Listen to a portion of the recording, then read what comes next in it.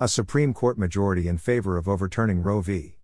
Wade was reportedly still in agreement long after a draft of the majority opinion was written in February. The draft, which was leaked to the public last week, does not represent the final decision of the Supreme Court in the case of Dobbs v.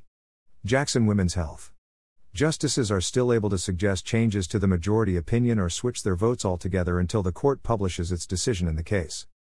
As recently as 2 weeks ago, however, the reported majority in favor of striking down Roe was still together, sources told The Washington Post.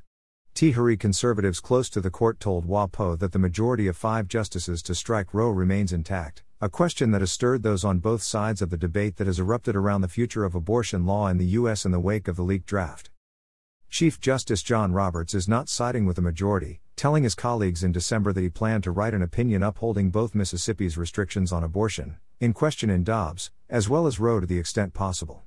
The majority of the court disagreed with the Chief Justice and were more interested in an opinion that overturned the precedents, WAPO reported, citing a source close to the most conservative members of the court.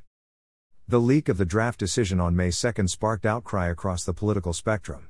Conservatives generally decried the leak of the document, unprecedented in recent history and a significant breach of trust among the 9 justices of the High Court. Leftists rallied to protest the contents of the draft and claimed that the end of Roe could spell the end of abortion access in the U.S. Notably, ending Roe would revert the question of legal access to abortion back to the states, where laws would vary widely. Over the weekend, protesters demanding the Supreme Court uphold Roe demonstrated outside of the private residences of Justice Brett Kavanaugh and Roberts.